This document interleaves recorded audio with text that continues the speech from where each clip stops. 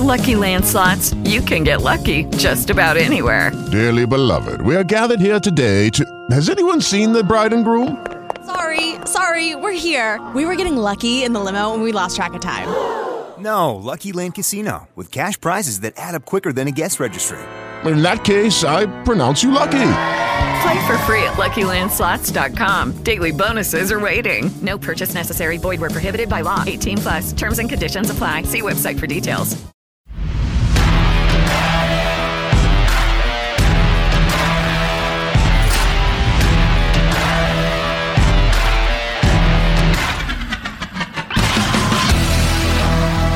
This is Business Rockstars from the NASDAQ market site in Times Square. I'm Jeannie Yerman, and our guest today is Alejandro Chain. He is the founder and CEO of Mott & Bow. Hi, nice to see you. Thanks for having me. So, you are disrupting the denim market. Now, when you think of disrupting any market, you usually think of transportation like Uber or technology. Who knew that denim needed to be disrupted? So tell me about that. Well, I was in a lucky position. My family has a business in the jeans space since the 80s, so I grew up in that. And I always felt that it was overpriced to get premium quality. So I said, let's deliver the right product at the right price. And that's how the company started. So before you got into this and started this company, tell me what you were up to. I did my graduate studies here at NYU, and then I just saw the opportunity when I was here in the States to go direct to the consumer and just deliver that value proposition. So you, as I recall, you were an engineering major. What was the thinking behind that? Was that to kind of supplement your knowledge of the industry, or did you ever at some point think of maybe going somewhere else? Because I grew up on the manufacturing side, I chose industrial engineering, which was a mix of operations efficiency that also gave you the business side. So that was the thinking there. I think it was a good balance, and it gave me critical thinking, and I love the program. So it was kind of calculated. It was to supplement what you were doing. Yeah. You knew from the get-go that you were going to start a company? I always wanted to start one. I didn't know when what exactly. And so I just wanted to position myself in the best place so that when I did take that leap, that I would have strong fundamentals. So let's turn to your family. You've got kind of a unique situation. For the viewers, give us a sense of how you grew up, what your family is involved with, and how that plays into what you're doing now. So I'm from Honduras, which is located in Central America. And since the 80s, my family has a manufacturing facility. They did jeans, they did shirts. And so my dad always took me to work since the age of 13 in the summers.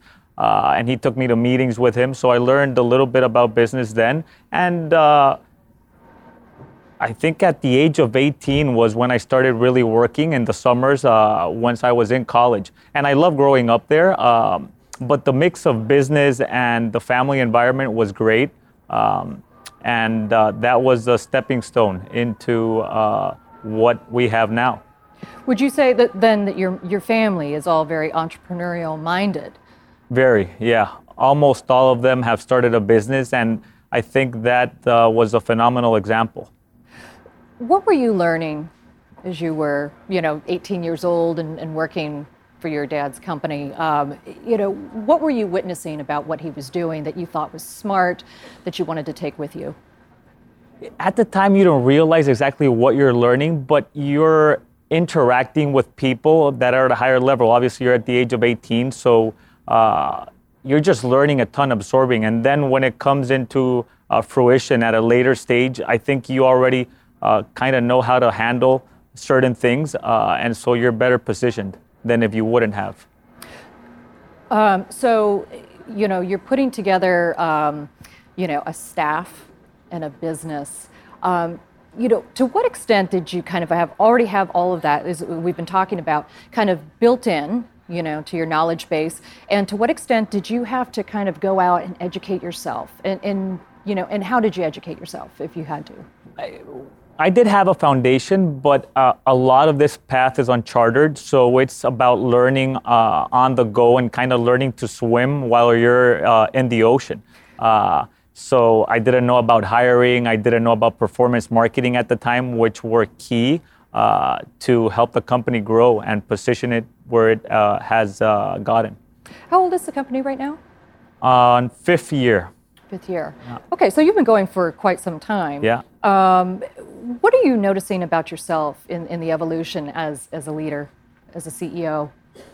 You get better at it with practice. I think just having different situations present itself every week, every month, you transition and you become better. When you encounter challenges, and of course you do, I'm sure, on a daily and almost a minute-to-minute basis, and you're having to make decisions, what's the process? If you're really stuck on something, do you have a mentor? Do you have somebody you turn to? Or do you turn to family members? What do you do?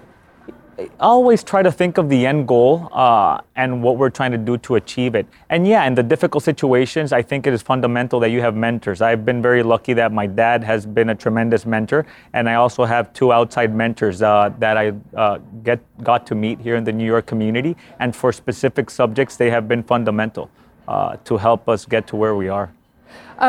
So, on the very human side with your staff, do you find that challenging to kind of figure out how to kind of organize them, manage them, encourage them, energize them?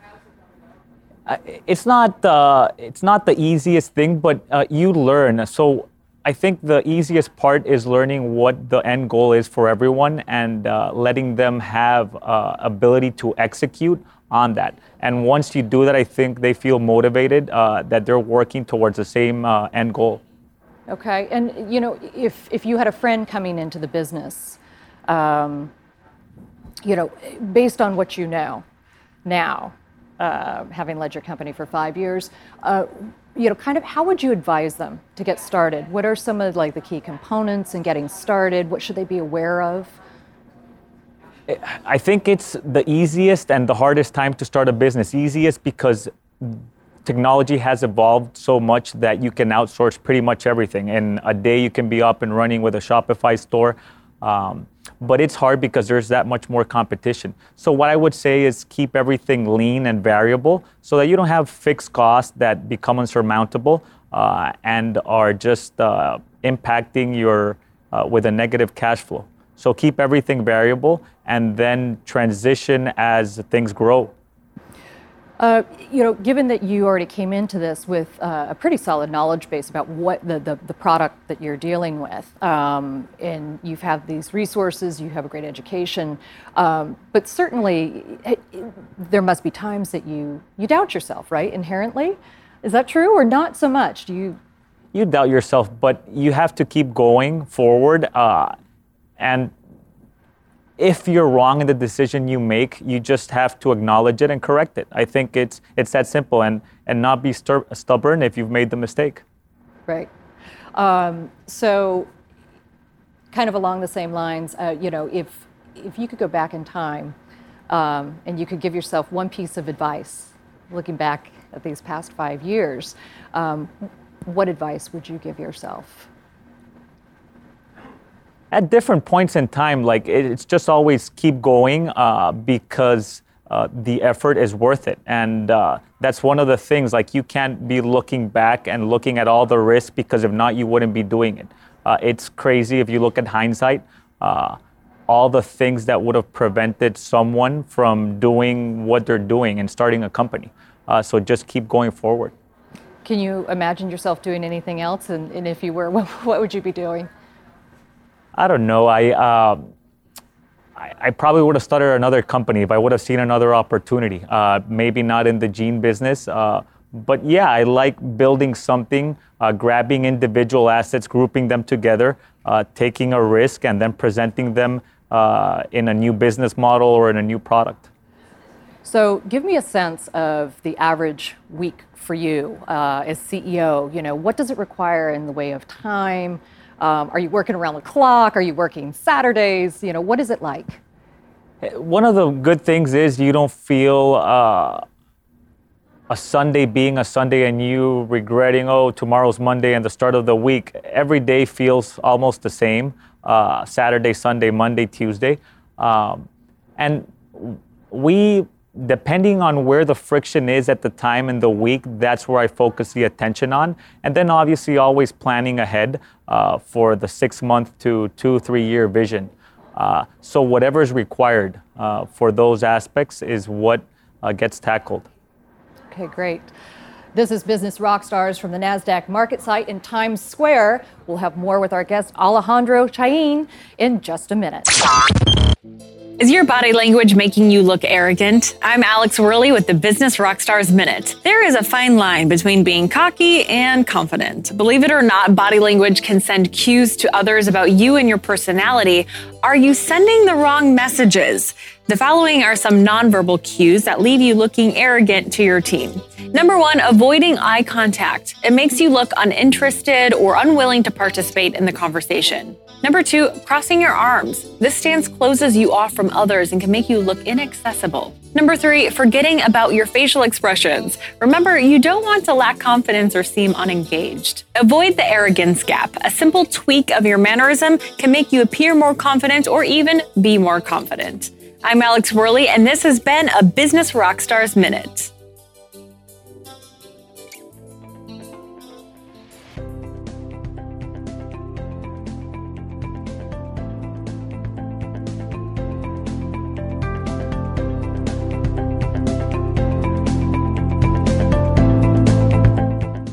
Here is some great news. If you missed the deadline to sign up for health insurance, or if you sign up for a plan that you're just not happy with, you still have a choice. It's called MediShare. It's the affordable alternative to health insurance, and it's worked beautifully for 25 years. They have more than 400,000 members now around the country. MediShare is a Christian healthcare sharing ministry, and over the years, members have shared over $3 billion of each other's medical bills, so they could help share your needs too.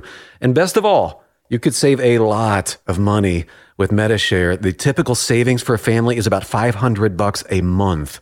Your savings could be more or less, but think about what you could do with that extra money every month. You're not stuck with a high-cost health plan. You can join MediShare anytime, so call them today and check it out. Here's the number to find out more, and there's no pressure. They are super easy to talk to. Call 844-91-BIBLE. That's 844-91-BIBLE. 844-91-BIBLE. Freedom doesn't...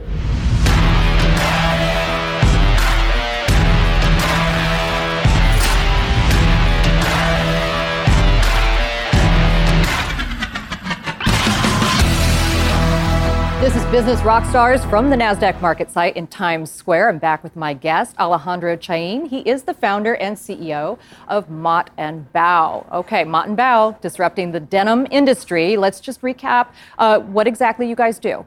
So we sell premium clothing products direct to the consumer. And we do that differently by going direct to the source on the supply side, figuring out what is the premium product, and then delivering it via our own supply chain, our own e-commerce store, our own distribution to the final consumer. That way he doesn't have to overpay for quality goods. Okay, so you specialize in jeans. You started with men's jeans, right? We did, yeah. So you started there, and now you've branched out to women's jeans. Correct. And T-shirts, am I right? Yep. When visiting your website, I noticed, of course, that you keep it very simple. Right? There's like maybe 3 or 4 styles per gender, right? Talk to me about that. Think of your closet, right? What is the staple? What is the fundamental of your wardrobe? And that's what we're trying to deliver. We're not trying to go for the most forward fashion stuff, but we're going after the fundamentals and doing them really well. So you want to have a black jean, a gray jean, a couple of blue jeans, and we're really focusing on those staples, and that's why you see that. I know that you guys turned to Kickstarter at a point. How much of that was, because you needed the funding versus this sense of let's see if there's demand for the product? That's a funny story. So I didn't do a typical Kickstarter. I delivered after 2 weeks of the funding having haven't been completed. And the reason was the website wasn't ready and I had the product. So I wasn't going to stand still for a month and just wait for the website to be done. So I said, I called a friend who does video and I said, let's put it up. Let's do a video and put it up in Kickstarter. It was a missed opportunity because I've seen the tremendous success certain campaigns have had in Kickstarter, where you can raise 500,000, $1 million, if you do it correctly. The marketing had to have been done in a way with influencers and people to tell the story. And I didn't do that. But it was the first lesson in that product wasn't going to be the only thing. I thought build a great product and then consumers will come. And that's not a reality. Okay, so what is the reality? That you have to build a phenomenal product, but you also have to focus on how to get the word out there. There's too many people competing in the same industry, so you have to be very good about how you message that and how you get across the board efficiently. Okay, so that's a really good point that you make, because there are a lot of names out there in the denim industry.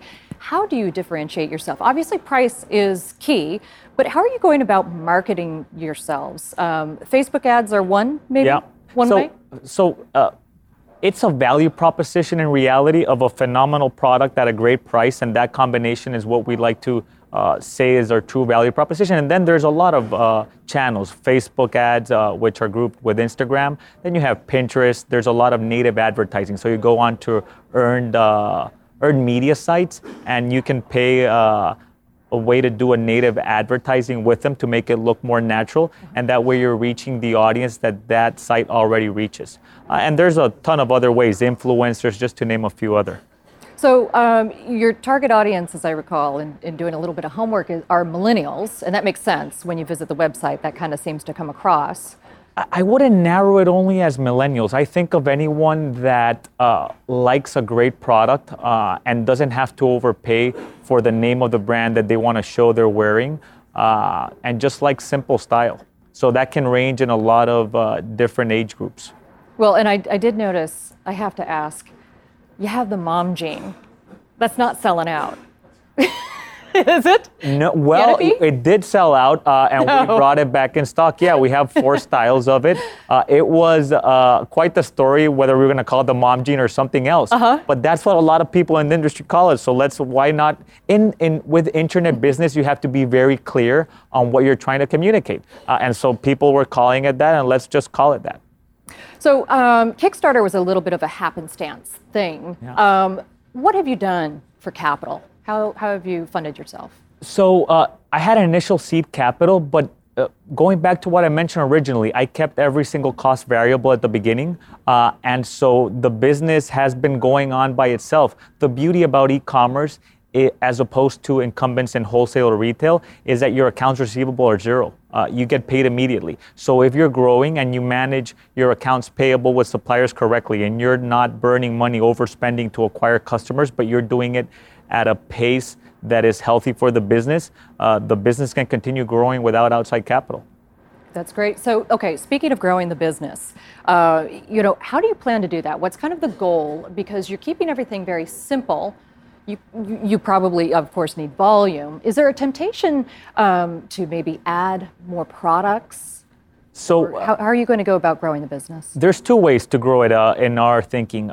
New product categories, which we've started to add and we're going to continue adding. I think with what we did with jeans, there's a lot of product categories that have the same issue, that people really want something quality and premium, but they're not achieving it at the right price point. So we really take a while. We take like between 12 months to 18 months to launch a new product category, and that's about in the amount of prototypes that it takes us to get it right. And if it's not right, we scratch products. So we're going to grow in new product categories. And then we're also looking at additional markets. Canada, we're going to do an international test at the end of this year with prepaid tariffs and shipping. That way it's seamless for those consumers. I notice in kind of reading some material about the company, simplicity keeps surfacing as kind of a theme for your company. So can you talk to me about that? Like, what is it about simplicity that is so important for the business? And it's so hard to achieve, but I believe in that as a core fundamental, not only in the design of our products, But in everything we do, we have to make it as simple as possible for the consumer to understand what we're trying to communicate for him. In the checkout, make it as easy as possible for them to navigate the website and not get stuck on too many messages that they don't know what to do. So it's often one of the hardest things to do to achieve simplicity, but we really focus on that and trying to deliver it. And that applies to the manufacturing process too. Yeah. True? Correct. So tell me a little bit about that. So in manufacturing, specifically jeans, you can simplify, for example, processes in the dry finishing we were talking about earlier, hand sanding and the artisans. And those are some of the things that we try not to overdo, because then you get these whiskers in the jeans that it detracts from the overall picture. And we try to keep it as simple as possible to deliver a great product. And it really is a process. After watching some videos online about how these jeans are made, I had this brand new respect for jeans and what they cost and the labor that goes into them. It's extremely intensive in manual processes, and people wouldn't believe it. So I invite anyone who's watching and is curious to go check them out on our website. But yeah, you see people who've honed a craft and are using sandpaper so that they can get whiskers on jeans, and scraping process to make it look natural, like a jean's been worn in for a year or 2 years, and get that natural effect.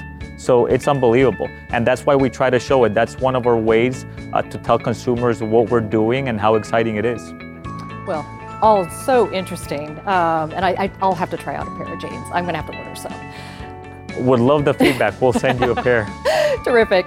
It's been a pleasure speaking with you. From the NASDAQ market site in Times Square, this is Business Rockstars.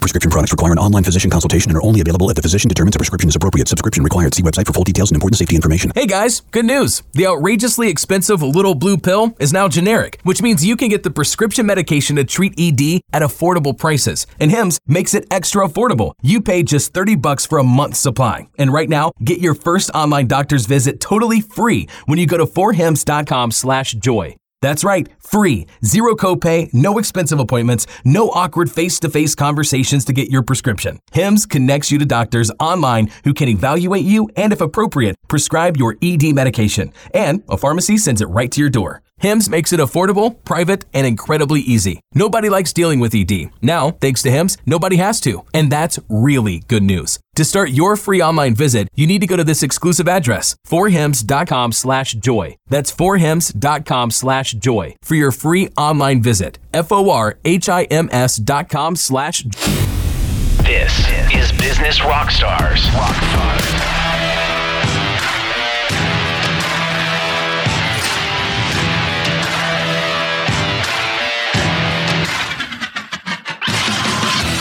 This is Business Rockstars. I'm Mark Lack, and we're here to inspire, inform, and connect a community of entrepreneurs. Joining us right now is David Slay. He's the CEO of Hestia Tobacco.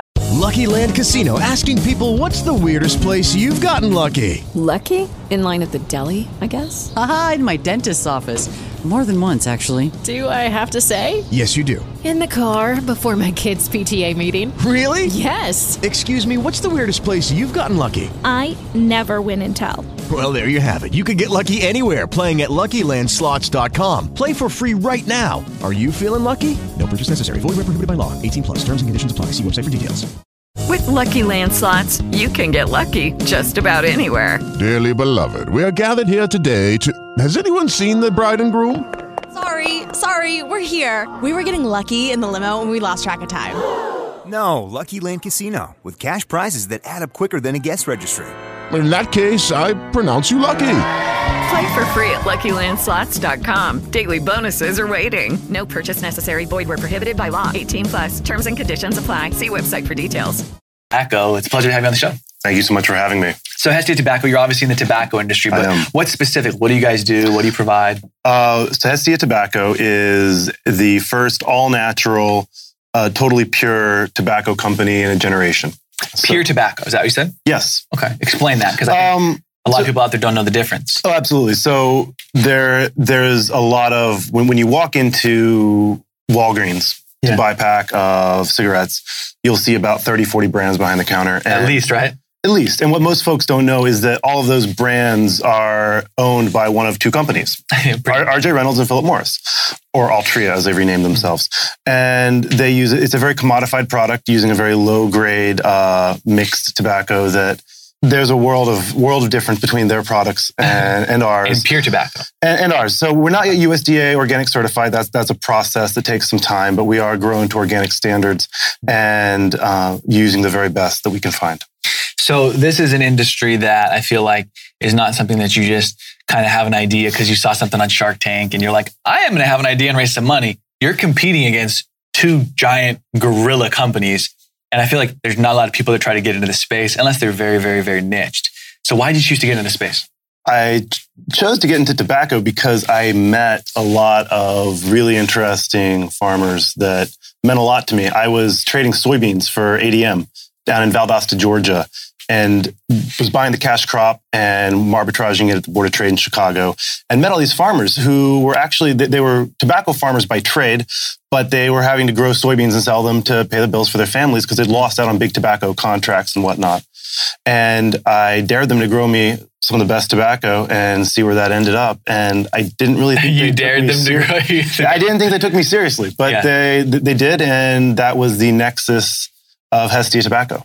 Wow. That's a pretty unique story. My question is, do you use your own product? I do. Okay.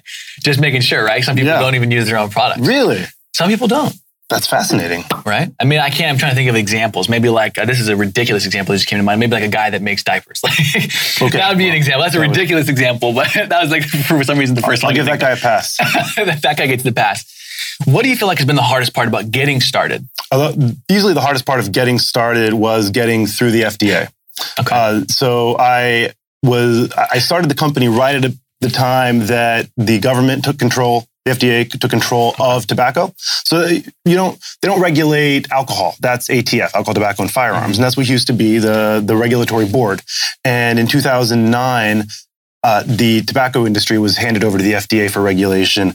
And so they're trying to subject it. And it's a process that they're still trying to figure out, but they're pretty much trying to regulate it in the same way that they regulate new drugs coming to market. So is this a good thing or a bad thing?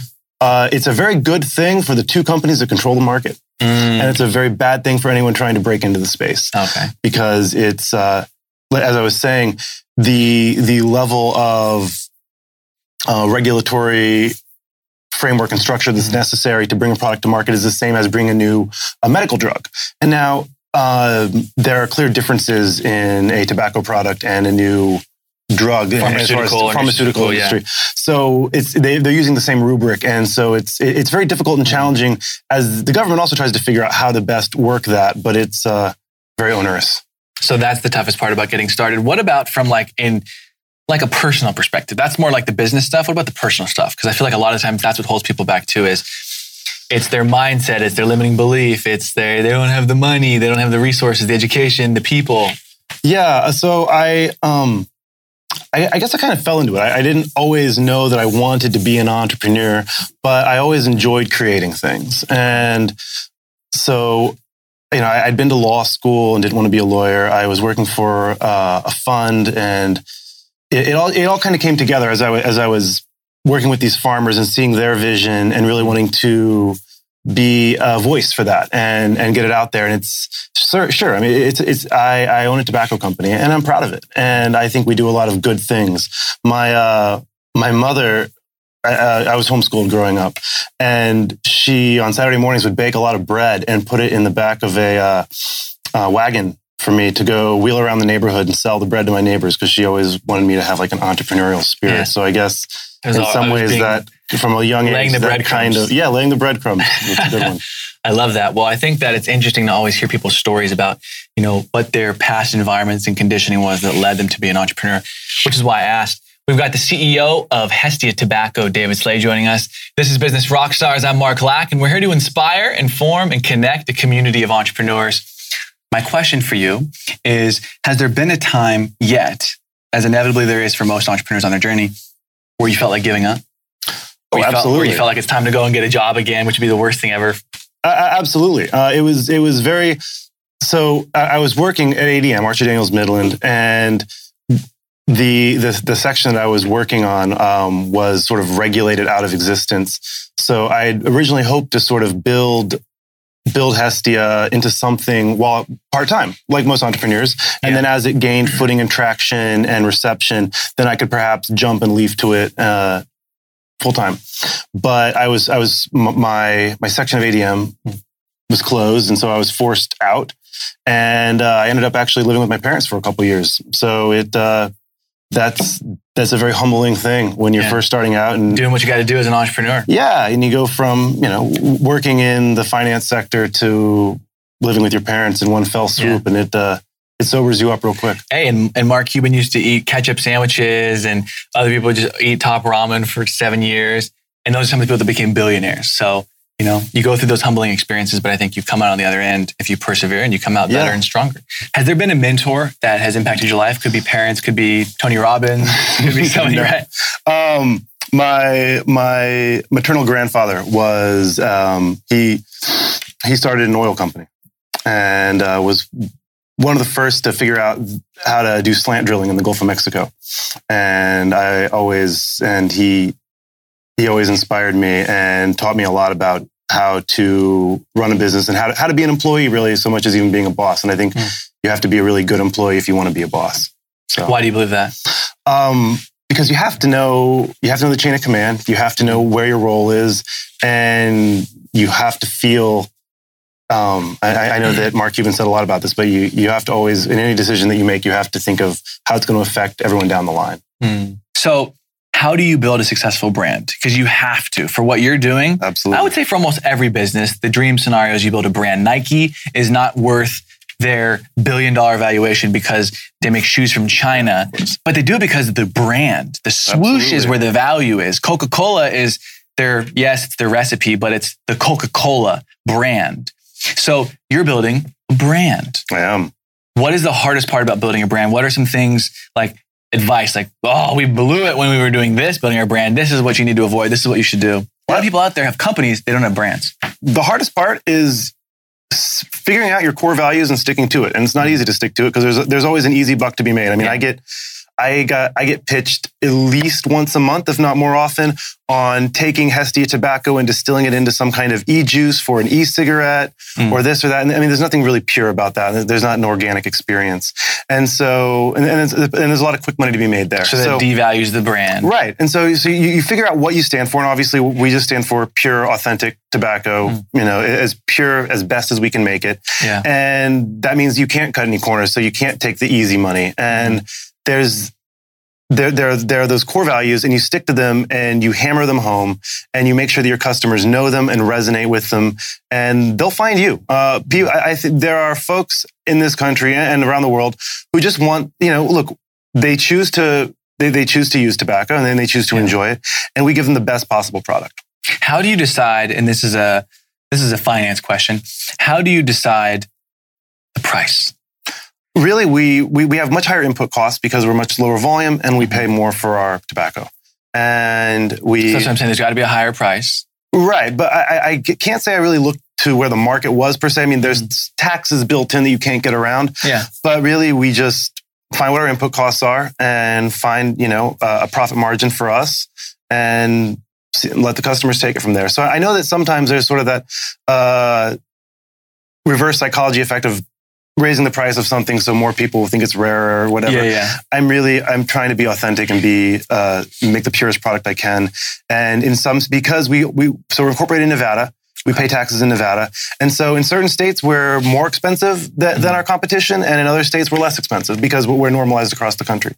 Okay. Are you in all 50 states? Yes, we can ship to all 50 states. Okay. So distribution is something we're working on, but we can do drop shipping because we are a cigar. And so we don't adjust the prices by where it's going based on whatever, because we only pay taxes in Nevada corporately. And so that's how we got our pricing. We just, we took our input costs, which were much higher, and factored in the taxes and our profit margin and went from there. That's fantastic. I was just reading one of the quotes on the back here, which... Yeah, we rotate our quotes. It's fun. You read it up. So is there only on all of them or just on those ones? Only on these. We're actually kind of cycling away from this because we're having smaller packs, but it's been a fun thing. It's from Steps by Frank O'Hara. Oh God, it's wonderful to get out of bed and drink too much coffee and smoke too many cigarettes and love you so much.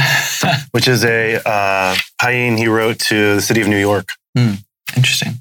Why did you choose to put quotes on the back? Just something to be different? I'm an avid reader and I love literature, and so I found quotes that I liked. I mean, the whole project has basically been my passion project, and so things I like end up in some capacity in the brand.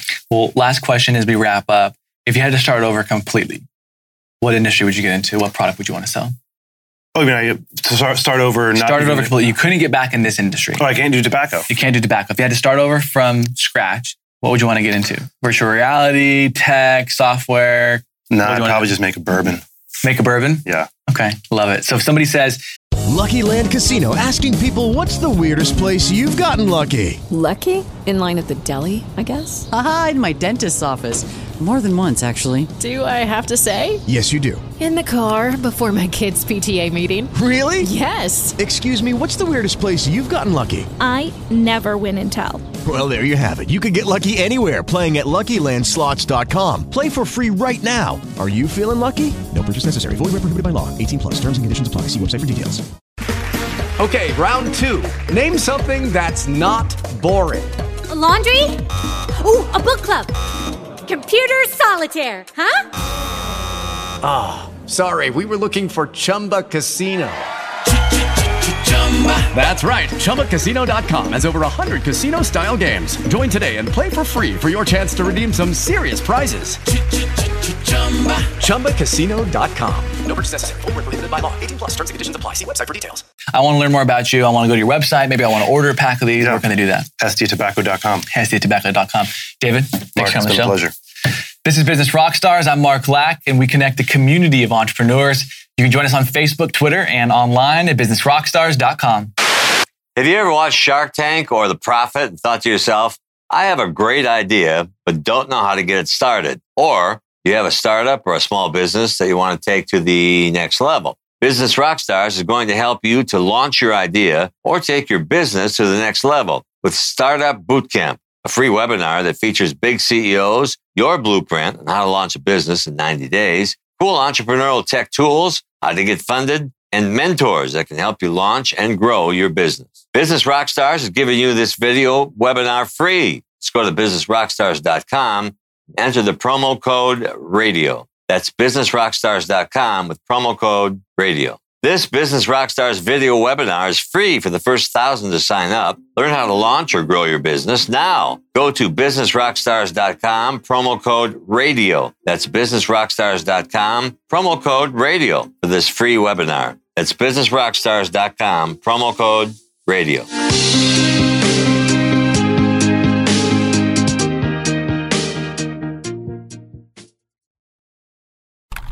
Hey, check out this report of our Office 365 email and the threats sitting in users' inboxes. Wow, how did you get this? There's a free tool called Barracuda Email Threat Scanner that can quickly and safely scan our Office 365 email for hidden threats like spear phishing and domain fraud. Really? Yeah, Barracuda Email Threat Scanner identifies hidden threats and employees most at risk for a cyber attack, all summarized in a complete report. This is great. Get your free email threat scan now at barracuda.com.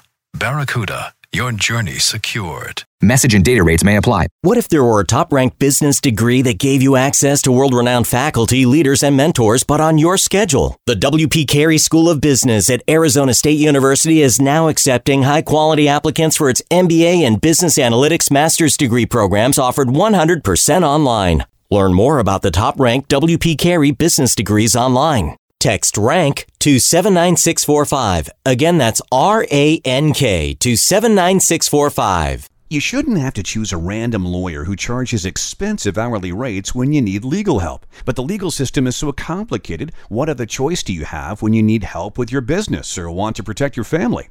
Start with LegalZoom. They make it easy. For more than a decade, they've provided a way for regular people like you and me to confidently navigate the legal system.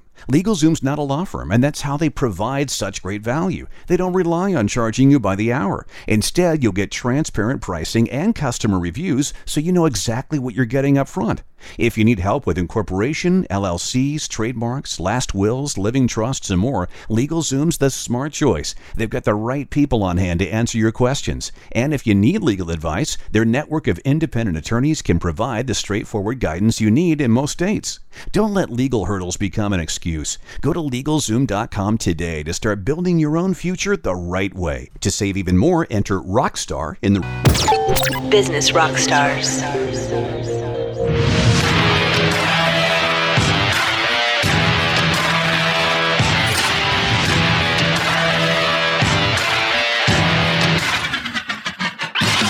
Inspire, inform, and connecting a community of entrepreneurs. This is Business Rockstars. I'm Pat O'Brien. Welcome to the show. Now let's check in with Alex Worley for good reason. She's always got somebody great. Alex? How and when to hire freelancers. We're here to inspire, inform, and connect a community of entrepreneurs. I'm Alex Worley. This is Business Rockstars, and Michelle McSwain, CEO and co-founder of Pablo, is here to help us answer that question. So Michelle, obviously, when you're a newer company and you have a tight budget, sometimes hiring full-time employees is not an option, right? Yeah, exactly. So sometimes you need to turn to freelance work. Yeah, because how many full-time employees do you have? We have 2 full-time developers, and they are in Cairo, Egypt, which is where our co-founder and CTO is also. But we have still needed to bring in extra help. It's a lot of work to develop an app. Yeah. So approximately how many freelancers are you currently working with, or maybe have worked with total? I would say we've probably worked with total 3 to 4 over the last year or close to a year. And we're currently working with one right now. We definitely use freelancers for different types of jobs. And one of them is QA testing. And that's been a really great role to hire a freelancer. And explain what that is. That is basically like quality control, going through and doing a deep dive into your product, testing all the ins and outs, and putting together a very comprehensive list that we can hand off to our developers. It's something that, my co-founders and I, we also do all the testing ourselves, but having a dedicated QA person has been really valuable. So what are some of the other areas that you've hired freelancers for? So we are working with like a freelancer who's kind of also an intern doing our social media. That's another really great area to get help. And we also have another freelancer who is helping on the development side. So our full-time developers, they do all of the big main stuff and all the day-to-day. But we have some areas that are maybe on a tighter timeline that we want to get taken care of. So we bring in a freelance developer to come and help us move a little quickly with some items. And you've hired freelancers, it sounds like, from the lower skill to the higher skill level. Yes. Like social media, for instance. It hasn't really made sense for you to have someone full-time do that. Exactly. Yeah. So how do you direct them to make sure, for instance, that you are having that quality control and that it's on brand as well, especially with social media? So my co-founder, Ryan, who runs all of our marketing and the social side, we work directly with the freelancers. We have weekly meetings where we brainstorm the content. We also have all of our branding docs, which we always stick to. We have certain rules that we always stick to with our social media and how we're posting. Can you give me a couple examples? I think that's a great idea to have like a document for... One of our biggest rules for our Instagram account is because we are a video and photo app, we're only actually posting videos. So we do not allow any still photographs on our Instagram. So that's just one little continuity. Yeah, continuity. And it's also just a little more visual, which is Which is what you guys are all about. Yeah. And then you've also, like you mentioned, hired someone with more of a higher skill level because you really just wanted them to do a great job. Yeah. So you didn't have to go back and pay more to fix it. Exactly. And you were on a deadline. So when is that the better thing to do, to maybe hire the more expensive person? Yeah. So I think the way we did it was we basically had a full timeline and budget for what we could spend money on and when we needed to get something accomplished.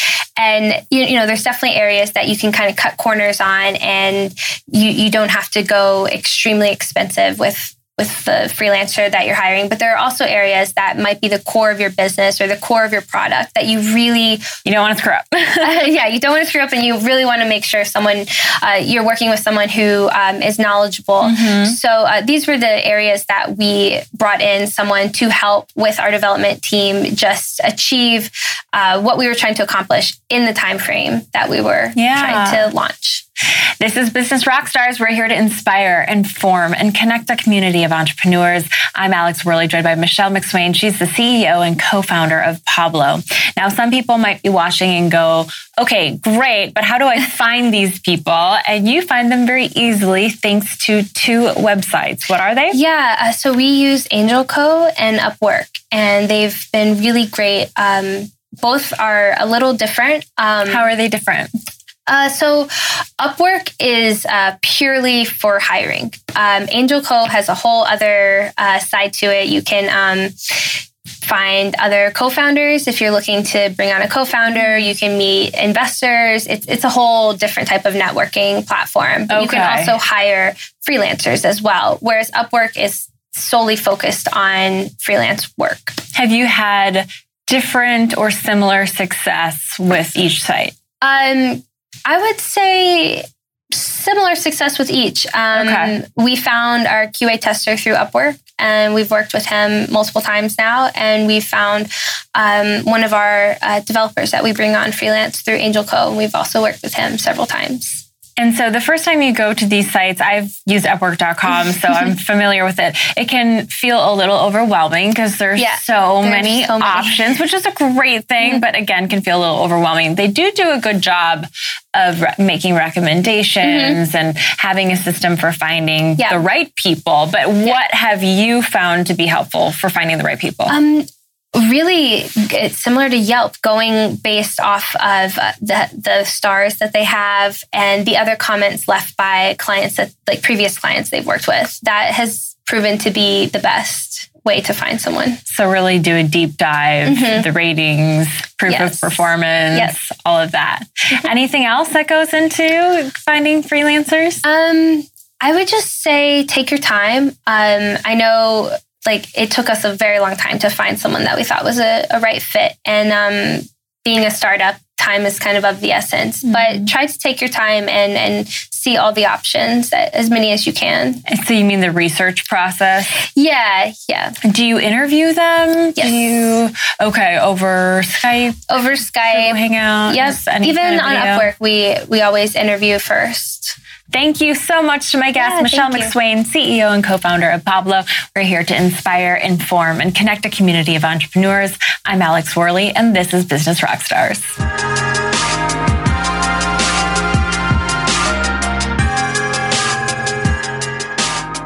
With the Lucky Land Slots, you can get lucky just about anywhere.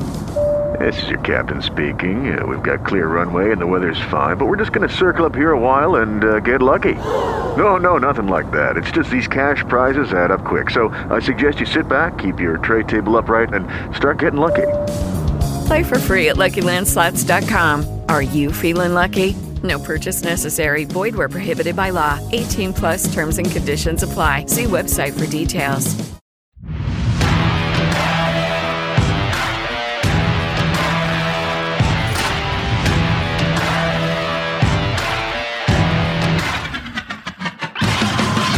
We are here to inspire, inform, and connect a community of entrepreneurs. Welcome to Business Rockstars. I'm Pat O'Brien. Our rock star today is Deantra Hughes, the founder of Spare. That's what the S means. Or does it mean Superman? Oh, well, pretty close. Either one works for us. The one works for me. We've all seen that would you like money back when you put your debit card in. This is about would you like money? No back. Yeah, you're welcome. Thank you, Pat. Thank you for having me. What is Spare? Well, Spare is a community-based cash network. A few years ago, we set out to empower our merchants and empower our consumers. We realized that as the economic change, not just the economic climate changed, not just domestically, but internationally, there was a subset of the economy that was either becoming increasingly unbanked or underbanked. And so our What does that goal, mean? underbanked, meaning that you don't have access to the same financial services as someone else, perhaps in your same country. And so what we've done is we've created this network that has reduced some of the slack and inefficiency around the money moving or cash moving process as it exists today. Is it like an ATM or? Well, yeah, it's an ATM in your pocket, essentially. Right. With the iOS. Big pockets. Yes, big pockets. No, what we've done is that lovely iOS device, that iPhone or the iPad that you have. Today, as far as banking is concerned, that mobile device gives you the ability to do almost pretty much everything. The only thing that was lacking until we came along. Oh, yeah, right? But until we came along, the only thing that you could not do with your iOS device or with your mobile phone was have access to cash. Right. And so now we've completely given you the ability to do all of your banking inside of your mobile device. All right. What was your first job? So I actually We're going to get into this in detail. Yes. So I actually came out of finance. I used to work for JP Morgan, and somewhere along the way, I decided I wanted to be an entrepreneur. My grandfather was an entrepreneur, and everybody says was everybody's grandfather an entrepreneur? Well, most people come in here, and I applaud that. Well, yes. Well, I believe at my grandfather's time, entrepreneurialism was a very just natural facet of everyday life. And I think then we had this industrial revolution that kind of kicked in and drove these very big businesses and very big industries, and people decided that they would rather be part of a company than own their company. Or the educational system came in and said, let's program people to build these Goliath businesses and these monsters of industry, rather than teach them to create their own. Right, and let's take a voodoo doll and make sure they think 9 to 5 is exactly. Okay. Yes. And so I was very much inspired by my grandfather. Him and I were very close. And my father was actually in the military. And one of the things that my father impressed upon me very early on was go out, get your education. He did not push me in the direction of the military. He wanted me to go out and find my own path in life. And so, from my father's encouragement of seeing his father be an entrepreneur and be successful, my father did the same thing for me. He said, look, son, go out. And go after whatever it is, and go down that path, because not many are built for it.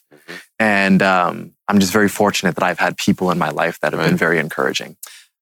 I'm from a Navy family. I was in the Army 3 days, a day to get in, a day to figure out how to get out, and a day to get out.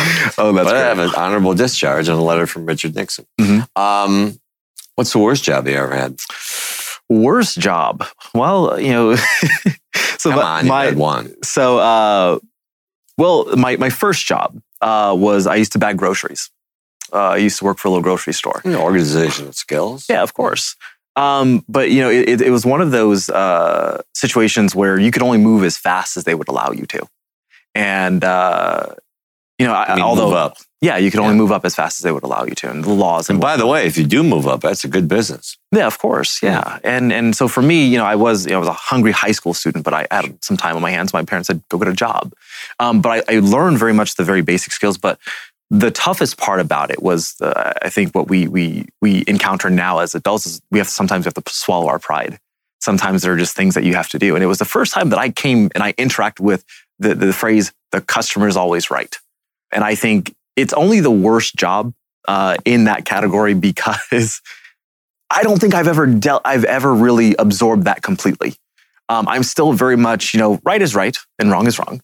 And it doesn't really matter what your title is or what position you have. Right. There's a certain level of decency. Was there a racial part of this? You never thought about that, did you? Not really. But I did live in Yuma, Arizona. And so the grocery store was there. And so you're in this very Republican state in this little town. It's almost in the middle of nowhere. Not a whole lot of people have heard of it. Do I believe there's some kind of racial component to it? Were you feeling like, I'm, Very rarely. I'm the black guy, they're the white guy. It's very interesting. I was very privileged in my growing up. It was very rare that I was exposed to a situation where I believe the other individual saw in shades. Right. Okay. So it was actually racist for me to ask that question. We're here to inspire, inform, and connect a community of entrepreneurs. I'm Pat O'Brien. Deontra Hughes is our guest. He's the founder of Spare, a very interesting concept. So now as you're growing up. Yes. Well, at least we try to, right? Well, I'm never going to. But I don't know how to put it. Was entrepreneurship in the back of your head? Or were you one of these people like, I always wanted to be in this business and I made it happen? But were you always going, how do I get into this? How do I do this? How do I start up? How do I get the money? Where's my idea? Who am I going to, Yeah, well, I would like to say I hit a ceiling inside of corporate America. And and it wasn't glass. It was not glass. And really what it was is I believe that you should always hunger for more. You should always have this desire to absorb more and to desire more. And I believe that I had learned as much as I could from the financial sector to where I could then go out and make a positive impact myself. You know what's interesting about that is that you're smart enough to know that you had learned as much as you could. Mm-hmm. Yeah. I never thought that in college or graduate school. I thought, man, these people are going to teach me stuff. Right. But I wanted to learn just enough to make a difference. Yeah, right. Got it. Do you have any friends? I have lots of friends, yes. Okay. Most people say no. So what's happened with friends, I have a very close-knit, small group of friends. So as a child, I traveled around a bit. So I was actually born in Tennessee. And then when I was very young, I moved to the Virgin Islands. Then my dad was stationed in Oceanside, California. Then we moved to Arizona. And then about 6 years ago, I moved to Los Angeles. Right. And so what I have been able to learn, there's some very interesting things that you learn when you're going through that constant shifting and process, is you learn how to make friends. How to make friends is very important, but it's also how to fit in very quickly to your environment so you're not the outcast. And so by doing that, you're able to find the genuine people when you move from place to place. You know what? You're never the outcast. You're the interesting new guy. Yes. Well, I remember when I moved to Arizona, my nickname was the Cali boy, which could have been worse. But yeah, it could have been a heck of a lot worse, right? We're talking about junior in high school when everyone's already made all of their friends. And so now you're coming into this new social environment. And so now you've got to make friends. And so I take that nickname any day. No, absolutely. I can't remember if I had OB, O'Brien. Mm-hmm. How do you have a family? Are you married? No family at this particular time. I do have a significant other, someone that I'm very, very close to. Okay. How do you balance work and your life? So that's the tricky part. Mm-hmm. They always say that, the things that are important to you, you will make time for. Sure. And I think, lie, by the way. Well, I think as you go down this path of being an entrepreneur, it's very important that you find some kind of self-balance. If you do not, this process, this drive, this thing that you're going after can eat alive your relationships. Mm-hmm. And so it's imperative that you keep in mind and be sensitive to how much time that you're dedicating to your craft, to your passion, but also making sure that those... Much quality time, so you're learning while you're dedicated. Exactly. Yeah. So it's very much quality time, but you also have to be cognizant and very aware that there are people that are connected to you. And it's very healthy for you to step away from your craft, mm-hmm. and interact with those very supportive and loving people that are just right there, whether they're a phone call, an email, a Skype session, whatever it may be away. What's the longest you've been without your cell phone? Oh, goodness. I would say maybe 24 hours. What? Yes, a whole 24 hours. You are Superman. Oh, goodness. Well, I went down the path of wanting to... but people say, I'm going to get off. No. That's tough. 24 hours is tough. 24 hours is like 10 years. FOMO is a real thing, right? And so that fear of missing out on what is happening in the world or what's going on with your friends and family and whatnot. But at the exact same time, it is such a relief. It is one of those beautiful things when you can go, hey, this electronic device that connects me to the entire world, I'm going to put you aside. and I'm going to focus on me, or I'm going to. I have mine between my legs when I meditate in the morning, just in case. We're going to talk about Spare when we come back. A really interesting concept, and we'll get to that when we come back. We are here to inspire, inform, and connect a community of entrepreneurs like DeAndre. I'm Pat O'Brien. This is Business Rockstars. Back in a minute.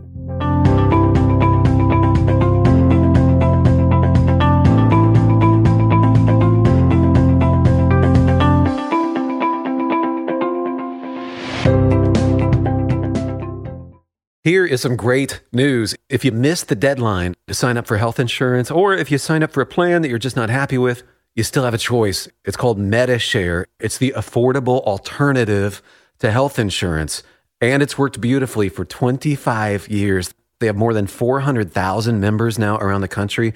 MediShare is a Christian healthcare sharing ministry, and over the years, members have shared over $3 billion of each other's medical bills, so they could help share your needs too.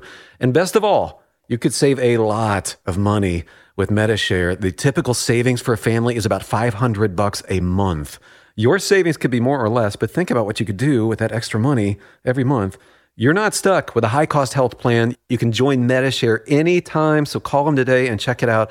Here's the number to find out more, and there's no pressure. They are super easy to talk to. Call 844-91-BIBLE. That's 844-91-BIBLE. 844-91-BIBLE. This is Business Rockstars. Rockstars.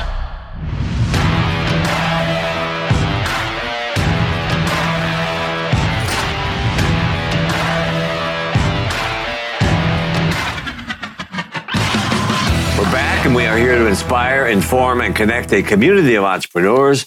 I'm Pat O'Brien. This is Business Rockstars. DeAndre Hughes is our guest, the founder of Spare. So let's talk about this. We're dealing in cash, and I think most people, when they want to get cash, by the way, welcome. Well, thank you. Thank you very much, Pat. Dealing with cash, ATMs, like the thing, right? Yeah. Well, it used to be. But let's slow down. We'll get to it. But, you decided to bypass that. Of course. How? Well, that mobile phone of ours, it's attached to our hip, right? And it only makes sense that what we're doing is logical. It's the only next step in the evolution. When you packed all those services into that little device that we have every day, why not bridge the gap between digital and physical? And that's what we're doing. But aren't we doing it, like, for example, in a Starbucks, you do it? Sure, but that's still, that's in the payment of the goods. See, what we've done is we've applied that to the dispensing of cash. So we've said that the transaction. Tell me how this works. So what's one of your companies? One of our merchants. Yeah. Yes. So one of the retailers, we have a great merchant in the Long Beach area. I think it's Paramount City, called Magic City. An individual by Gerald that runs this company. And what's magic about it? So he sells magic goods. Okay, cool. Yeah, so that's his industry. And so somebody like myself, if I'm going down in that area, what I'll do is I'll open up my phone and I'll say, well, where's the nearest retailer that is willing to dispense $20 to me? And so our application is going to show you the merchants that are in that area. And then I'm going to send a request. So let's just say it's Gerald's shop. It's Magic City. And so I will send a request down to Magic City. I will walk in. I will be issued a one-time use barcode, a one-time use PIN. I'll walk in, I'll authenticate with my device, with Gerald's iOS device. Once that authentication is complete, shown to be good to go, Gerald will give me the $20 and I will go on my way. But you're dealing bigger figures now. Oh, absolutely. What's $20? You can't. Yeah. Can't even get a fake thumb for $20. No, not at all. But at the end of the day, what we're looking at is we're eliminating time. At the end of the day, time is money. Right. And we've all wasted time going to the convenience store to buy the gum, the gummy bears, or whatever it is, just so we can get cash back. And I believe that's an absurd way to do things today. When convenience should be at a snap of a finger, that's what we're giving you. Now, what does this cost you or the merchant? So the consumer... What does the merchant have to pay you? So the merchant is splitting the fee with us, or we're splitting the fee with the merchant. What fee? So as a consumer, so on that $20, I paid anywhere between... Let's make it $100. Let's make it $100. Yeah. Fair enough. So I paid $2.99 for that $100 transaction. The merchant is going to take a flat fee of $1.25 out of that. So that goes directly into the merchant's pocket for filling that transaction. And Spare takes on the rest and pays the processing and whatnot, but we house the rest of that fee. So basically, you just lighten the workload to get money. Yes. Take Bitcoins. At this particular point, we are doing the testing to convert Bitcoin to cash. And so we're very excited the next few weeks, we're actually going to roll out to certain domestic areas, the ability for our consumers in those zones to tap in to that Bitcoin. And we understand that there's less than 1,000 Bitcoin ATMs worldwide. And there's this desire, this necessity to be able to cash that out, to liquidate that Bitcoin How'd you talk these merchants into it? Oh, well, that's the easy part. It was. It really was. Because we understood what it was that they needed. See, in the past... What do they need? Well, they needed increased foot traffic. Okay. They needed increased revenue. And they needed something that was more secure than an ATM. See, in the past, those merchants went out and they invested in those ATMs. And they never work anyways. Right, but they did it with the purpose of achieving those three things, right? Additional foot traffic, additional revenue, and some kind of security around those kind of cash transactions. The unfortunate thing is the ATM industry has let them down. And so Spare has come in as that logical replacement. We're here to inspire, inform, and connect a community of entrepreneurs who may or may not need cash. All of you do. I'm Pat O'Brien. This is Business Rockstars. Deontra Hughes is our guest. What was the hardware that you had to get for this? I'm sure it's mostly software, but you know what I mean. What sort of schematic did you have to lay out for these people? Well, the only requisite truly for a merchant, what they're required to have inside of our system is they just need an iOS device, so whether it's an iPhone or an iPad, and just some extra cash. Right. By the way, iOS is that thing that you never download on your iPhone. Yes. And it has some benefits. I think you're up to iOS 10. Yes, they are. Was it hard explaining to these people, you're going to give cash to a stranger based on a barcode that you're giving? Right. The hardest part, sounds like Grand Theft Audio. Yeah. Or audio. As a startup, as a business today, you have to ensure that merchants trust you, the retailers trust you. And it's a partnership.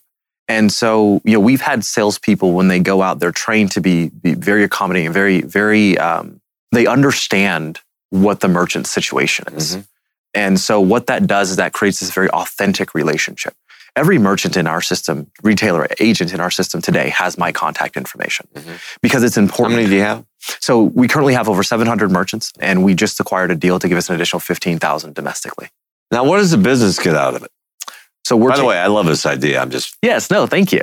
The business questions that they're the greatest thing that we can bring to the merchants and our agents in the community is a connection factor. We're giving some small businesses like souvenir shops the ability to connect with millennials. Why would a millennial need to go into a souvenir shop? They buy everything online. And so now we're giving them the ability to connect with a demographic that may not otherwise come into their location. And so we've created this relationship between our customer base and our merchant base that's really self-supportive. And you're growing too, right? We're growing. So that's the testament that the idea is good, right? Yes, absolutely. So we launched this application in August of 2016. Is it an app? It is an application, yes. How do I find it? So if you go to the App Store and you search Spare, Spare. It says here, Got Spare. Yes. So the website is gotspare.com. But if you go into the Apple App Store and you search Spare, Spare, we should be the number one result there, a nice big orange S, and that's us. Today, you can't take Apple Pay to an ATM. And so what we've done is we've given that millennial base of ours the ability to plug in digital wallets and have access to cash more frequently, a lot easier than before. We gotta go, but what's the next step? The next step is to take what we've done domestically and move it internationally. We understand that what we are doing is not just beneficial to one neighborhood or one subset of one state. It is the movement of cash is something that needs to be fluid across the globe. And that is what we're bringing. That is our value proposition. And that was the beauty of ATM. It was a great way to get cash. Absolutely. Well, for banks, if we look at banks, those small credit unions and whatnot, the ATM is usually the first way that a bank, a small community bank, gets into a neighborhood. They go in, they drop an ATM, and they go, okay, we're claiming some territory. But when you're a small bank, you don't have the assets to go out and pay for ATMs. So what do? You partner with us, because what we're able to do is give you the ability to expand beyond your physical limitations quickly. Okay. It's called Spare. You can go on the app's called Spare. The app is called Spare, yes. Website is Got Spare. He's Deontra Hughes. Yes. Nice job. Pat, thank you so much. Way to go. We're here to inspire, inform, and connect a community of entrepreneurs. This has been Business Rockstars. I'm Pat O'Brien. We'll see you next time.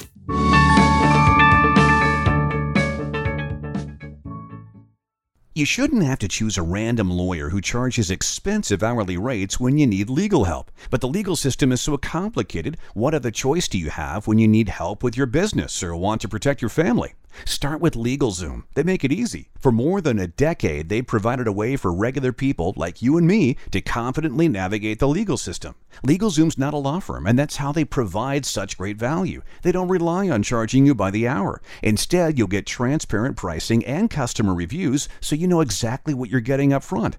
If you need help with incorporation, LLCs, trademarks, last wills, living trusts, and more, LegalZoom's the smart choice. They've got the right people on hand to answer your questions. And if you need legal advice, their network of independent attorneys can provide the straightforward guidance you need in most states.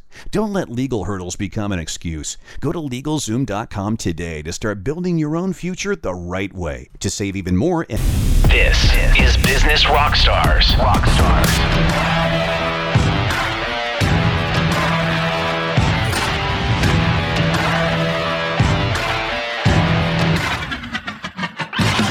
Inspire, inform, and connecting a community of entrepreneurs. This is Business Rockstars. I'm Pat O'Brien. Welcome to the show. Now let's check in with Alex Worley for good reason. She's always got somebody great. Alex? We're here to inspire, inform, and connect a community of entrepreneurs. I'm Alex Worley. This is Business Rockstars, and my guests today, Andres Izquieta and Dee Murthy. They are the co-founders of 5-4 Club. Thank you so much for being here. Thank you for having us. Yeah. So tell me, what is the 5-4 Club? So 5-4 Club is a long journey. We started 15 years ago as an apparel brand, and in the more traditional wholesale and retail business. And about 4 years ago, we pivoted into a men's subscription service where for $60 a month, you get 2 to 3 items of 5-4 delivered to your door. That includes shipping, and it's an easy way for guys to shop and enjoy style and kind of begin their style journey. So this has been a long journey, been in business for 15 years. It's evolved a lot. How did you find that perseverance to just keep going and try new things and eventually have it work? I think from day one, we had this mission to change the way that men dressed. And even though we had no idea how we were going to get there, we were just driven by the idea of creating something that was our own brand that reflected our lifestyle. And for the first 10 years of our business, we were a traditional wholesale and retail model, like Dee said. When we pivoted to this 5-4 Club concept in 2012, we thought that we finally saw the light, where we were able to take all the pitfalls from the traditional clothing business, and we're able to adapt to kind of like the new medium in terms of how consumers were actually shopping and how we felt that the customer wanted to be curated and where the customer was going, essentially.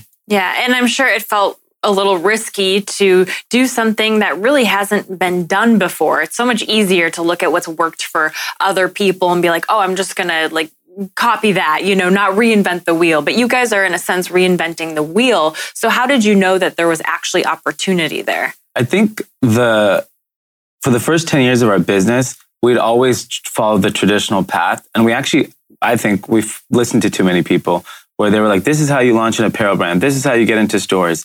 Finally, we woke up one day and said, hey, none of this is working for us. We got to find our own path. And ultimately, that's what led down to the club. And I think the fact that we kind of got out of the comfort zone of what everyone tells you to do and you do your own thing is actually when we started seeing results. Yeah, you were zigging where other people were zagging, and it came together and worked really well for you guys. Yeah, absolutely. So what did you learn from spending many years in the more traditional space of fashion? I think from a foundation basis, we obviously learn the basics. We learn how to manufacture, we learn how to design, to merchandise, to market, to somewhat to consumers.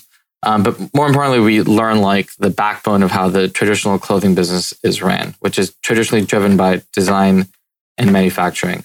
From a perspective of like how that comes into what we do today, there's a lot of things that transfer, but there's a lot of things that don't. So I think, we're able to transfer what's important, but at the same time, what was exciting is that we kind of started new. And I think it's okay to kind of like disrupt yourself. And it's okay to, it's like when people die, there's new people that come in that are supposed to, whatever. All evolving. Yeah. It's all evolving. Yeah, right? Totally. So for us, we saw that evolution. We weren't necessarily scared, and our attitude is always just do it. And we don't like to think too much about things and just do it. If it works, great. You keep evolving and iterating. If it doesn't work, cool, you learn from it and then you figure out what to do next. Yeah, a lot of entrepreneurship is just trying new things and seeing what works and then going with that. Yeah. So going back to, you said design and manufacturing are very important, whether or not you're doing the traditional model or you're being innovative. So what are a couple key components to being successful in those two areas, design and manufacturing? I think that in design, just first is knowing what you want, right? So if there's an idea of how you can make something better, then great. Really understanding the manufacturing process helps you to design things better because you know what you can and cannot do. And, obviously, like he said earlier, when people a lot of time try to tell you what to do or what direction to go in, you have to take advice with like a grain of salt where you take things into consideration, but at the end of the day, you need to do what you want to do. And for us, design and manufacturing is a bit kind of at the core of our business. And the way that we look at the future is that is always going to be the core nucleus. But in terms of what's consumer facing, it's going to be about the experience. So from a design perspective, our thesis is how can we make things at the best quality possible and offer it to the consumer at the best price as well. Yeah. All right. This is Business Rockstars. We're here to inspire, inform, and connect a community of entrepreneurs. I'm Alex Worley, joined by Andres Izquieta and Dee Murthy. They are the co-founders of 5-4 Club. So you want to make quality products at a good price point. With that in mind, where did you start when it came to manufacturing? So that's actually a really funny story because I think a lot of younger people can relate.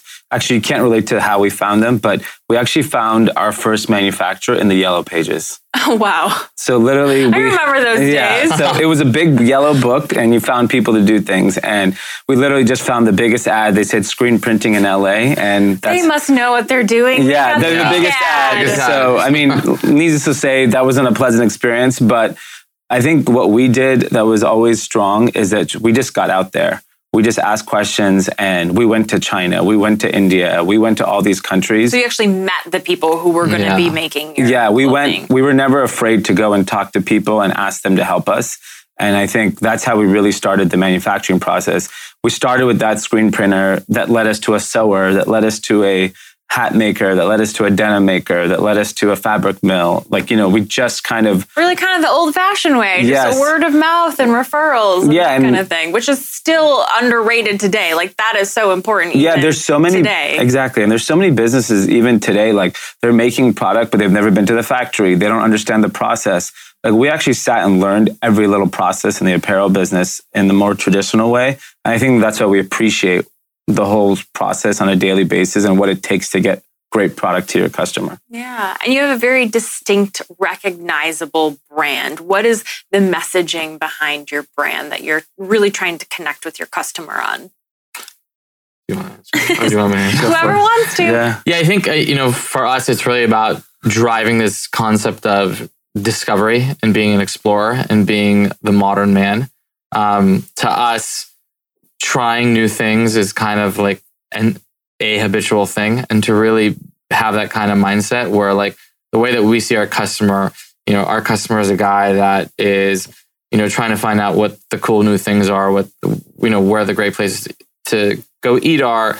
he uses Uber or Lyft. He goes on Postmates, goes on Amazon Prime, this, that, and the other. Yeah, so you've really thought about your customer in detail. What companies he... Yeah, because if you think about the premise of 5-4 Club is that we send you basically 2 items that are a surprise in a box. Yeah. And you have to trust us that we're going to do the best job possible in curating that package and that experience for you. So with that in mind, the mindset, I think, is where things first start. And really that concept of wanting to be an explorer is kind of key front and center in that. So your business has evolved a lot. Tell me about those key points where you were evolving and disrupting yourself and the industry and how you knew there was actually opportunity there. I think the biggest pivotal moment was in 2008. It was like the beginning of the recession. And we got, in a week's time, I'm not going to name the retailers, but one returned $2 million of goods. Another one didn't pay their bills, and another one went bankrupt. Yikes. When that happened, we were like, this business model is broken. Because you can't make money. There's no point in continuing on. So that, I think, was like an aha moment where we were like, we're classic Americana, the modern version of it in our apparel kind of vision. And those brands that Macy's and Nordstrom's had carried, your Ralph Lauren's, your Tommy Hilfigers, they were never going to make room for a brand like ours. So we had to go find a new distribution model so that we can grow our business to speak to the customer, because those retailers weren't allowing us. So I think that really was the moment when we realized we had to change the way we thought about the world when it came to fashion. Yeah. And for entrepreneurs that are new or aspiring watching this that may or may not be in the fashion industry, what advice do you have for paying attention to where there could be opportunity to disrupt the industry, but have it still be a calculated risk? I think you just have to look at the market, look at product, see what product is out there, look at your personal experience, see how you experience things. Your distribution platform of that product. Is it something that you buy offline? Is it something that you buy online? And I think more importantly is like, how do you talk to your customer when selling this product? Now with online and social and this, that, and the other, you're able to speak to your customer in a very different way than it was like 5-10 years ago. So there's so many cool new ideas or new ways to present certain options where before that didn't exist because technology was not there. When looking at things, being able to kind of see that. And then if it's a consumer product, like something that's tangible, really understanding how to make something is super important. Like go to the factory, sit there and watch and learn. Like he said, don't just sit behind a keyboard and see things. Like I've been in this business now for 15 years. And for instance, I was in Guatemala this week for denim and I learned something there. And I'd been to 50 to 75 denim factories, but I learned something new. Yeah. So you always have to be able to adapt. Such good stuff. Guys, thank you so much for coming in. My guests, Andres Izquieta and Dee Murthy, they are the co-founders of 5-4 Club, and we are here to inspire, inform, and connect a community of entrepreneurs. I'm Alex Worley, and this is Business Rockstars. Want to be among the elite on top of the mountain? Start adopting these traits and habits that the successful do differently. Hi, folks. I'm Pat O'Brien with the Business Rockstars Minute. Number one, they surround themselves with supporters. They have friends and people in their inner circle that help them grow, get better, and achieve their biggest goals and dreams in life. The best of the best know how vitally important it is to surround themselves with a team of like-minded individuals who are going to help them win in all facets of life. Number two, they constantly expand their vision. Instead of letting their past mistakes, failures, and hardships define their destiny, they constantly expand their vision as to what's possible. They know that as long as they're still breathing and get the opportunity to live another day, there's more to do and achieve. I'm Pat O'Brien, and this has been a Business Rockstars Minute.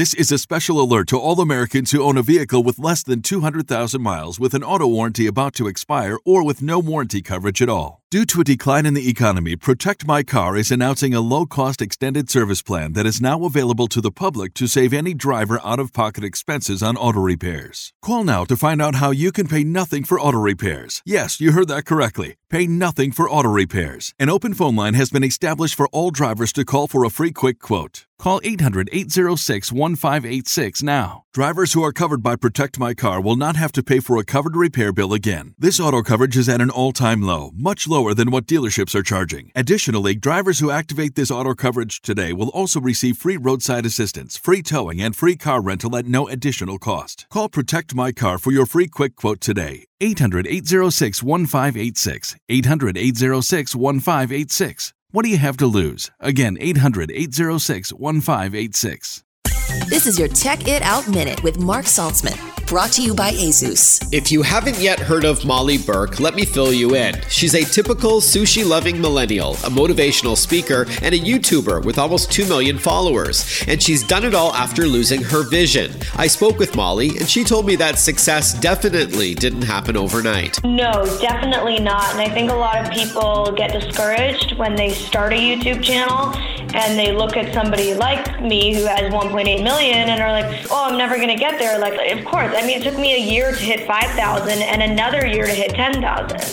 So it's really about getting into making videos for the right reason, for the passion, loving sharing your story or your message, whatever it is, and creating your own little community. It shouldn't be about the, quote, fame or fortune or whatever that kind of idea might be. Check out Molly Burke on YouTube. That was your Tech It Out Minute. This is Business Rockstars.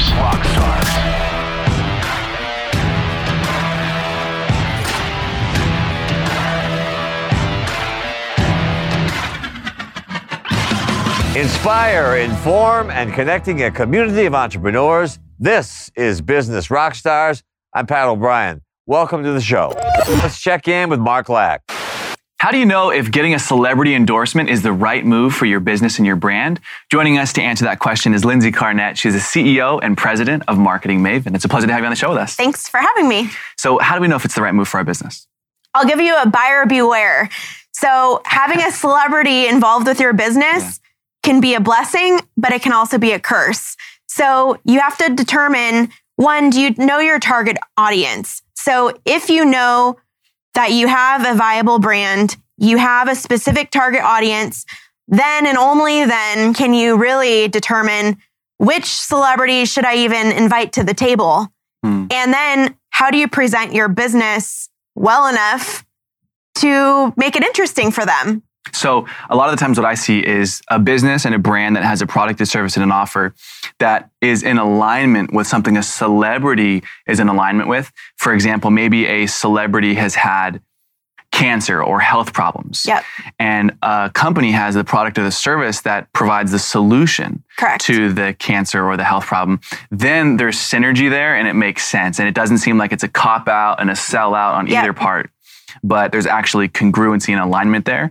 So is something like that. Like if you're a business, you have a product and a service, and there's a celebrity out there who's in alignment and is very congruent with the values, the beliefs, and the offer, that would be something that would make sense. You have to know how to tap into the heartstrings of the celebrity, and it will help you sweeten your deal. Exactly. Like if they've already gone through the problem, maybe your business was the one that did help them. Who knows? If you're at that level, right? Maybe you're the one that helped that person, and then you could reach out to them. Maybe not. In a lot of cases, that's probably not going to be the situation. So let's say that I'm a small business, right? Maybe I'm doing anywhere between $1 million to $5 million or less.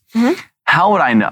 Give us some contextual examples. Maybe you've helped people do this, just like I'm a small business. I'm not a big company with a big budget. I'm a small business, and I'm looking to maybe capitalize on leveraging influencers and celebrities. Sure. So first of all, it's researching where are these people and what other deals do they have on the table. So one example is we have a nonprofit called WaterAid. WaterAid America, it's a huge organization. It's a global organization, and they're looking to align with celebrities that are from different parts of the world. So, for example, they just built a whole facility they installed toilets. It's all for women's health. So they're looking for a woman of Colombian descent. So Sofia Riguera would be a huge fit for them, but we first have to check what other nonprofits they're associated with. A lot of athletes, for example, will have their own foundation, and it's, they have their golf events and everything. So we first have to make sure nothing's conflicting and then go in with the ask. And a lot of times it's having that person experience your brand. Yeah. So we did a Norwegian design tour with Ty Pennington, and it was not a formal endorsement by any means, but to have him embrace that culture really made a difference with how the level of interest that he had working with different companies. So I love that you brought up research, because I think that's the first thing you have to do is you have to research to see maybe they're already doing something with another nonprofit. And it looks a little weird if somebody's supporting all of these nonprofits. Mm-hmm. So I love that you brought up the research part. How do we go about reaching out to them though? So let's say we've done our research. Mm-hmm. Now we found somebody that we think might be a fit, or you have a couple candidates we want to reach out to. What's the best way to do that? I know that all of the agents and all of the managers will hate me for saying this, but my most success has come from actually reaching out to that person directly. To the celebrity? So a lot of times you can't do that though. Yeah. So, but if there's some sort of in that you have to go to them directly, if it's something that speaks to them and pulls on their heartstrings, then it's probably not going to pull on the heartstrings of the agent and not going to pull on the heartstrings of the manager, because there's no money involved. Their job's like the attorney. It's to say no to everything. Right, exactly. So you want to try and go as directly as possible. If it's something that you know that you've researched really well, it will help this person emotionally somehow, and there is that connection. Fantastic. So you got to get ultimately to them, ideally in the ideal world, and then leverage the emotional side, again, based on research. So a lot of businesses out there, they may or may not be spending money on marketing, but there's some very key important metrics and numbers to look at when you're getting into the marketing game. What are they? Lifetime value of the customer and cost to acquire a customer. Okay, so I'm a business owner. I'm either already spending money on my marketing, or I'm just getting ready. Maybe a lot of my businesses come from word of mouth. Sure. And I'm getting clients. I don't necessarily know where they're coming from. I'm a little nervous to start spending my money. You and I both help people, help businesses with consulting, specifically on the areas of sales and marketing. I see people all the time. I go into their business. I'm going to help them grow, generate more leads, and convert more leads. So first question is, what's your customer acquisition cost? And a lot of people don't know how to answer that. So why is that so important? Because you need to know when you are spending your money, how to get a new customer into your funnel. And you need to know how much to spend. So basically, we marketing professionals like to back into the numbers and figure out, all right, what are your revenue goals? How many people do you need to get in your funnel so that you figure out what is your cost per acquisition? So to acquire a new customer means a lot of different things for different companies. It means more if you're a continuity-based business, for example. But, because then the lifetime value, you can project that out. Exactly. And you can figure out, you might be spending at a loss initially, but if the people are staying on your program for X number of months, it grows. So that's the whole value of... if you know your lifetime value, for example, to keep it super easy, if we were just going to say, it cost us $20 to acquire a customer. Right. But we know that customer in 90 days is worth $100 to us. Right. How much, right? Or if we just knew that, forget the customer acquisition cost. If we knew the customer was worth $100 in 90 days, how much could we spend to acquire them? Right. You would want to spend probably 50, not 20, depends, or right? You could spend, insurance companies are paying a huge amount of money per lead to acquire that customer, because that customer, the lifetime value is so high.